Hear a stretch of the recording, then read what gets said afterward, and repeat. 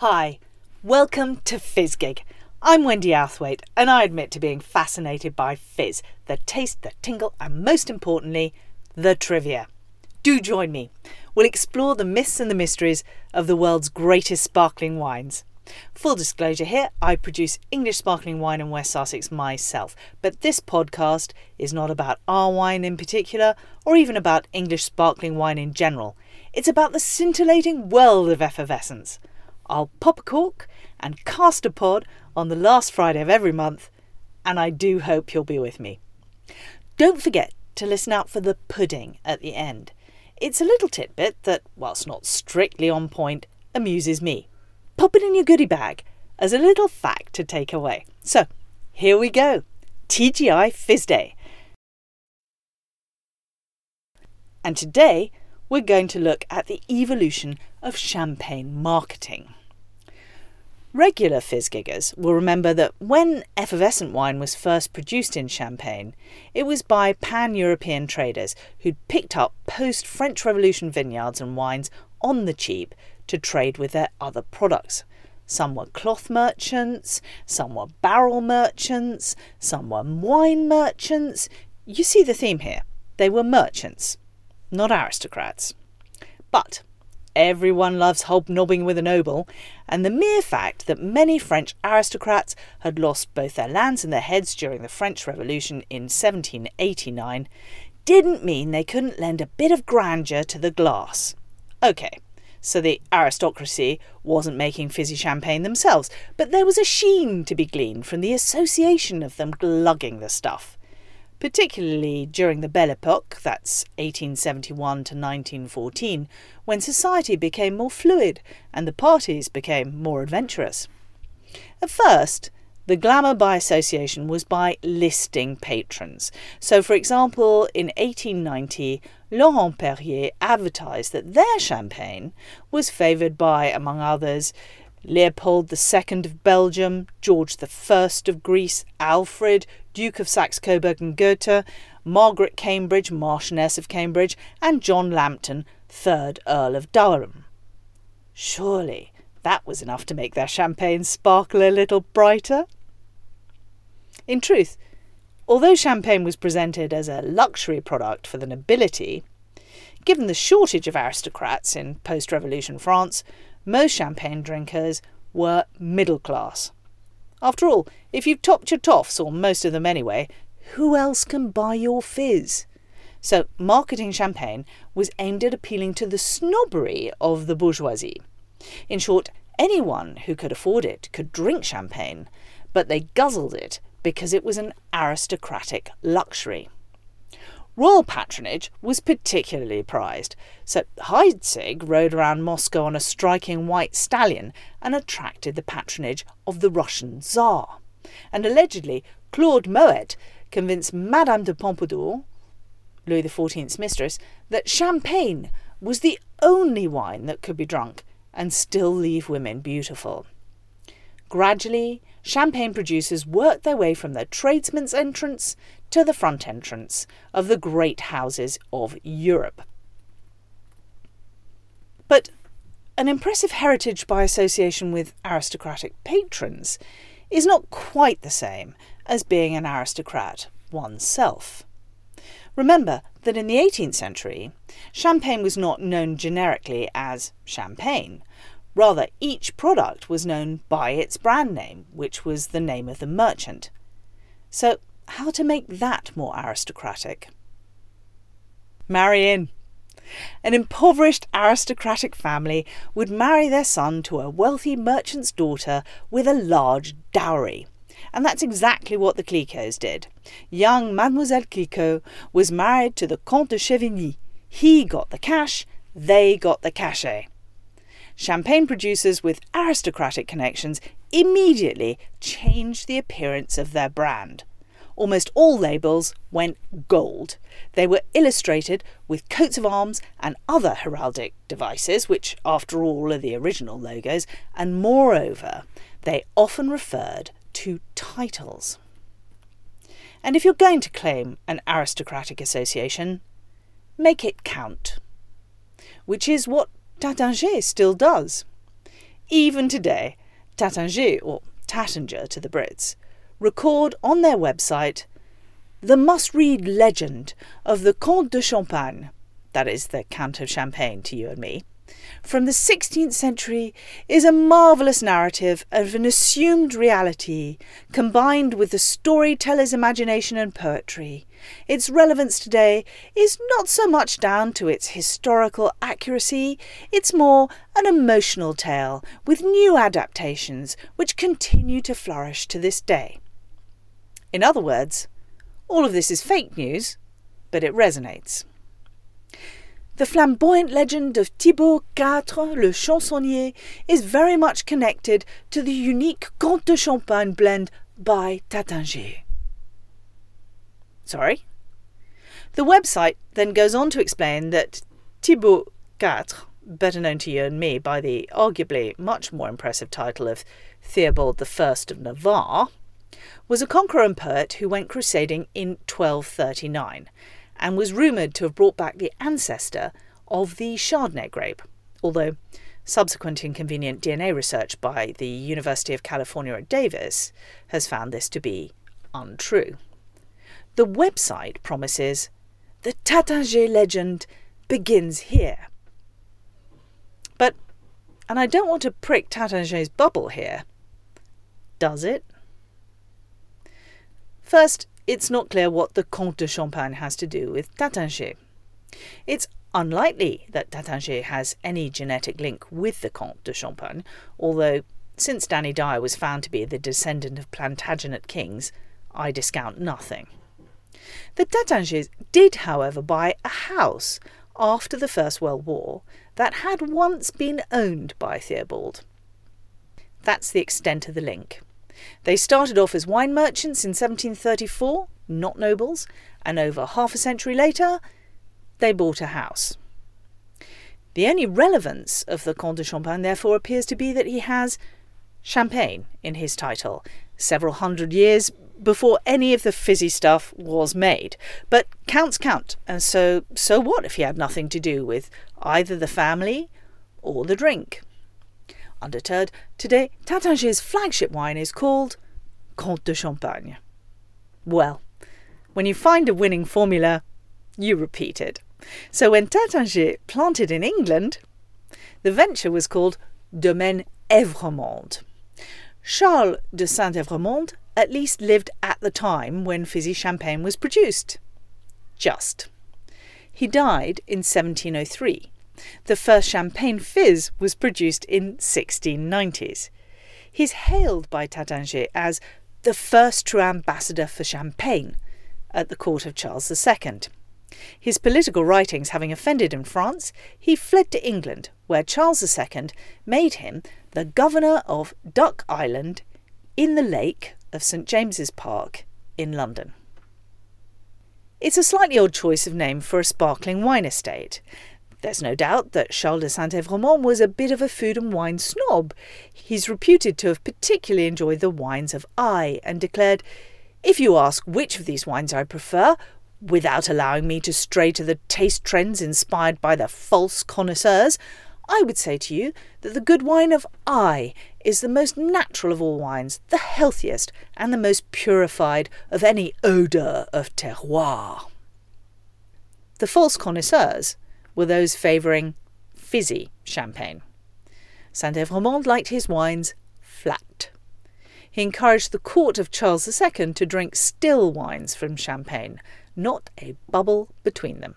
So, an odd choice for a sparkling wine domain. But he was at least for the right time.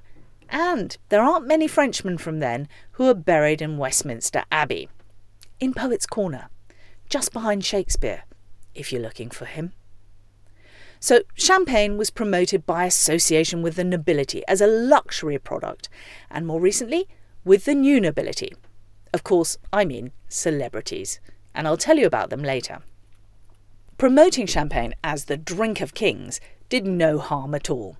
In 1876, Louis Roederer was asked by the slightly cautious Alexander II of Russia to supply him with a champagne specifically for him. It was to be made only with the finest grapes sourced only from Louis Roederer's own vineyards.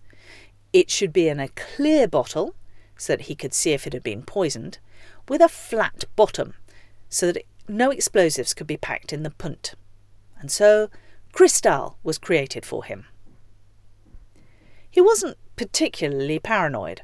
Half of the previous 12 Tsars had been assassinated, and in due course Alexander II was too, but not through his champagne. In 1879, a revolutionary threw a bomb at him in St. Petersburg, and long after his death, in 1945, Cristal was made available to the public as the Tsar's choice. It's not particularly unusual for a champagne house's flagship brand to be associated with a famous person after their death.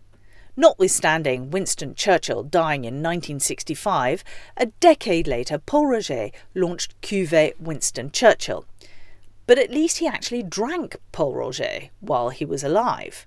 Marilyn Monroe had a champagne named after her with which she had no association whatsoever 50 years after her death. And some famous people have never existed at all, but are still useful. Think of James Bond and Bollinger. But back to the 19th century. As well as nobles, champagne got into politics. So, labels memorialised political events, such as the Franco-Russian alliance of 1893, the tennis court oath, which marked the 100-year anniversary of the French Revolution. If politics were tricky, just imagine an advertising campaign aimed both at Remainers and Brexiteers today. You could simply produce different labels for different folk. Flattering images of Marie Antoinette for royalists, glorious revolution images for others. And as World War I approached, more militaristic labels appeared.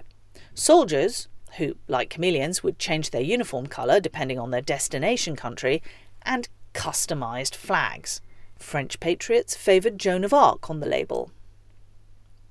In a more sinister tone, during the Dreyfus affair, one champagne house even released a champagne anti-juif to ride the wave of anti-Semitism in France. And as European empires expanded, champagnes marked the occasion. Champagne d'Orient, Champagne of India, Grand Vin Impérial, featuring nearly naked natives, appeared. During the French Belle Époque, the peaceful decades between 1871 and 1914, champagne became a mass-market luxury and featured in the paintings of Manet, Cézanne and Toulouse-Lautrec and the novels of Goethe, Zola and Pushkin. These days, champagne houses still choose painters or designers to produce limited edition redesigns. For example, Jeff Koons designed a limited edition of Dom Pérignon rosé bottles. In the Belle Époque, champagne was guzzled with gusto in nightclubs and a regular feature at Maxime and the Folies Bergère. It acquired a rather racy reputation. The effervescence efficiently gets alcohol into the bloodstream, so it was thought to get you squiffy quickly. And in such a wild and exciting time, Paris partied. And to grab the attention, nothing beats a good stunt. At the Exposition Universelle de Paris in 1878, the founder of Mercier, Eugène Mercier, built the world's largest wine cask, buying several narrow Parisian streets and tearing down the houses just to get the cask through. The Eiffel Tower won the competition, but Mercier sold a lot of fizz. And by the 19th century, champagne had become a social adjunct. One Brit complained in 1882, "We cannot open a railway, launch a vessel, inaugurate a public edifice, start a newspaper, entertain a distinguished foreigner, invite a politician to favour us with his views on things in general, celebrate an anniversary, or specifically appeal on behalf of a benevolent institution without a banquet and hence without the aid of champagne." And it was true. New traditions evolved of launching ships and, in particular, planes, with champagne.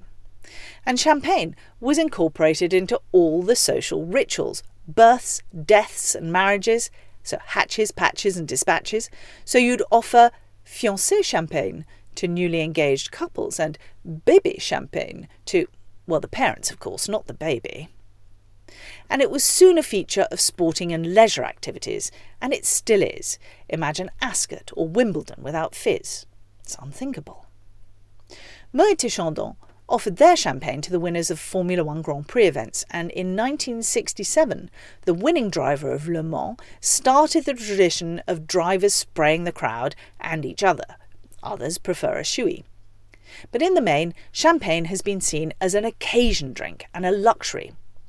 But in the face of falling sales, Champagne decided to change that. In 2019, a generic champagne campaign ran with the tagline "Réservé à toutes les occasions," meaning suitable for any occasion, to appeal to the younger demographic, the over 25s. The images used were much less glamorous, featuring, for example, bus stops, which of course is where all 25-year-olds are found. This generic campaign has been decried by some specific champagne houses as a desacralisation of the champagne movement and a devaluation of the champagne category. It's a far cry from the original effort to associate the fizz with aristocrats' luxury and special occasions. Time will tell whether it's a special occasion or an any occasion drink. I'm just relieved that no one's forcing you to drink it in a bus stop. Champagnes have often been targeted specifically at women. The sweeter champagnes were thought to be the most suitable. Laurent Perrier emphasised how appealing they were to women by listing their female patrons, for example, the Countess of Dudley, the wife of the 9th Earl of Stamford. Labels appealed to women by showing images of romantic love, cherubs, marriage, baptisms, all the things that were thought to be important to them. In modern times, as fizz-giggers will remember, women are still targeted, but this time with skinny champagne. It's always been claimed that champagne has health benefits. From the 19th century, it was known as a boisson hygiénique, medicinal champagne, and a grand vin de santé. The health claims have not abated. We're often told that fizz can increase your sex drive without impairing performance. It can improve your heart health by its antioxidants, preventing blood clots, heart disease and stroke. Its proteins can apparently improve your short-term memory. The University of Columbia discovered this, and the University of Reading suggests 3 glasses a week to be optimal. It can boost your mood, apparently because of its magnesium, potassium and zinc. It has fewer calories than other wines, only 80 calories rather than 120 a glass. It can lower your risk of diabetes by 13%, according to a 2009 Canadian study, and a glass of 2 prevents dementia, according to research from Pittsburgh. I remain sceptical. But there's no doubt that such claims help sell fizz. But just not quite as much as celebrity endorsement. I promised I'd come back to this. So, now that aristocratic patronage is passé, celebrity endorsement is the way forward. The beautiful Scarlett Johansson is pictured with an erupting bottle of Moët & Chandon balanced on her thigh.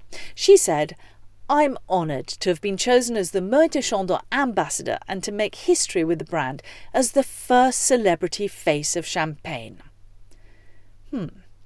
Arguably, all those listed patrons beat her to it.